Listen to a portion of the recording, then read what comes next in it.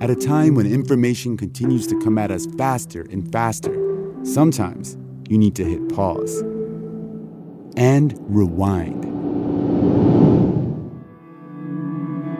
NPR's Throughline takes you back in time to the source of the news stories filling your feed.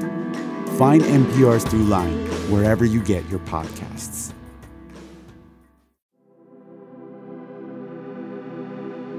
You're listening to In the NoCo, a daily slice of Northern Colorado news and happenings. It's Tuesday, September 12th. I'm Erin O'Toole. Back in June, thousands attended the MAPS Psychedelic Science Conference in Denver. It was just months after Coloradans approved the legalization of plant medicines like psilocybin mushrooms and mescaline, paving the way for so-called healing centers where people can legally obtain these substances in the coming years. The conference grabbed plenty of headlines, but most coverage missed an Indigenous-led protest during closing remarks by conference director Rick Doblin. Listen, there are a lot of people who have been harmed by this movement, and I understand you all want to hear what Rick has to say, but we have been marginalized and kept out. Among the protesters was Boulder councilor Kutumi Castro. They are an Indigenous Mestizos Quechua Two-Spirits born and raised in Ecuador. Castro says the protest was unplanned, but their concerns have been simmering for a long time. They worry about the exploitation of these traditional Indigenous medicines and want Indigenous healers to be centered in this movement. We caught up with Castro at their home in Boulder just as a booming thunderstorm rolled in. Here's an excerpt from that conversation. I began by asking them what makes these plant medicines different from Western therapeutic approaches and how they may benefit people who use them. Oh, we can be here for hours. Medicine has its life on its own. For my culture, for myself, there are elders. There are elders that are present. They're sentient beings. They're not just a substance, right? So when you're in a relationship with them, they open you up to see layers and layers of what's happening to you and also what's happening around. Really bring that ancestral wisdom and your ability to be able to see and connect and really begin to understand and unpack what's really happening around here. What we see and what I see that it has caused so much harm is the colonial mindset that has been imposed through colonization. And so one of the things that we work consciously in my community is to help people remove some of that colonial veil.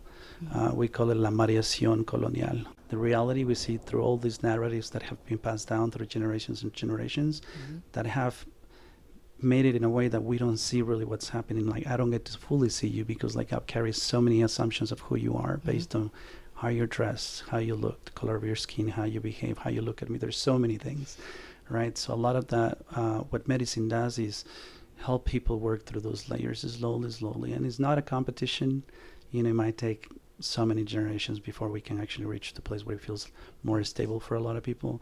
But in an essence, that's what medicine for me does, and also for other people, really help remove those layers so that we can get to see each other for who we are, and also we can see nature for who it is. In the Quechua people, we don't have a word for nature because we've never seen ourselves separated from nature. And I used to see myself separated from nature, and I still have to go back and forth sometimes because I catch myself into this colonial place. I was born in the city, right? Even though my culture is very mixed and indigeneity was very present for me, I was still raised in the city with a lot of colonial mindsets. So moving back into the understanding that this body that I have is actually Pachamama. This body is the earth. The earth is, we're in intertwined, and life is weaving itself, right? That's some wisdom that we have lost through the colonial mind.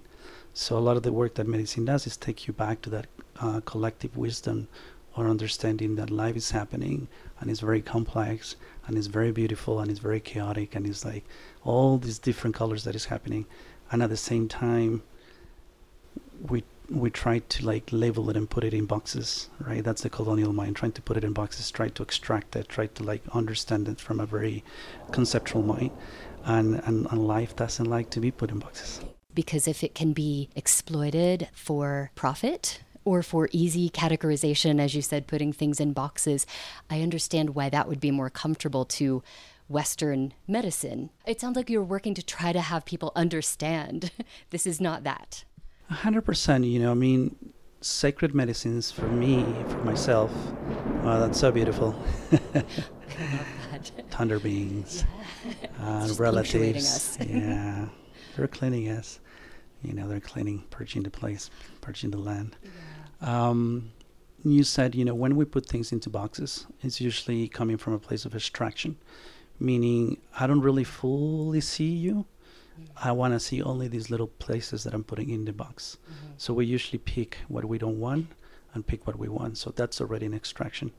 And also in the colonial mindset, people put things into boxes to package them and to sell them, or like give them away as like, this is my own invention, this is my own thing, like a sense of appropriating it. It's appropriating nature, appropriating life, making it like this is my own creation, right? So that comes again another piece of the colonial mind, and we see that happening very, very often in so many different ways, not just in the plant medicine, but in the plant medicine is really harmful because plants are elders for us, for indigenous people. They have the wisdom of the earth.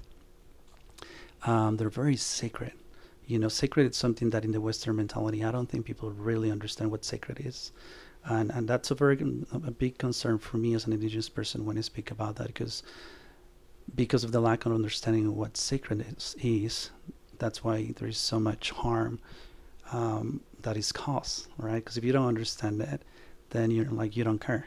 Thank you for helping to clarify. I know people want to understand why it's not all rosy as we roll this out in Colorado.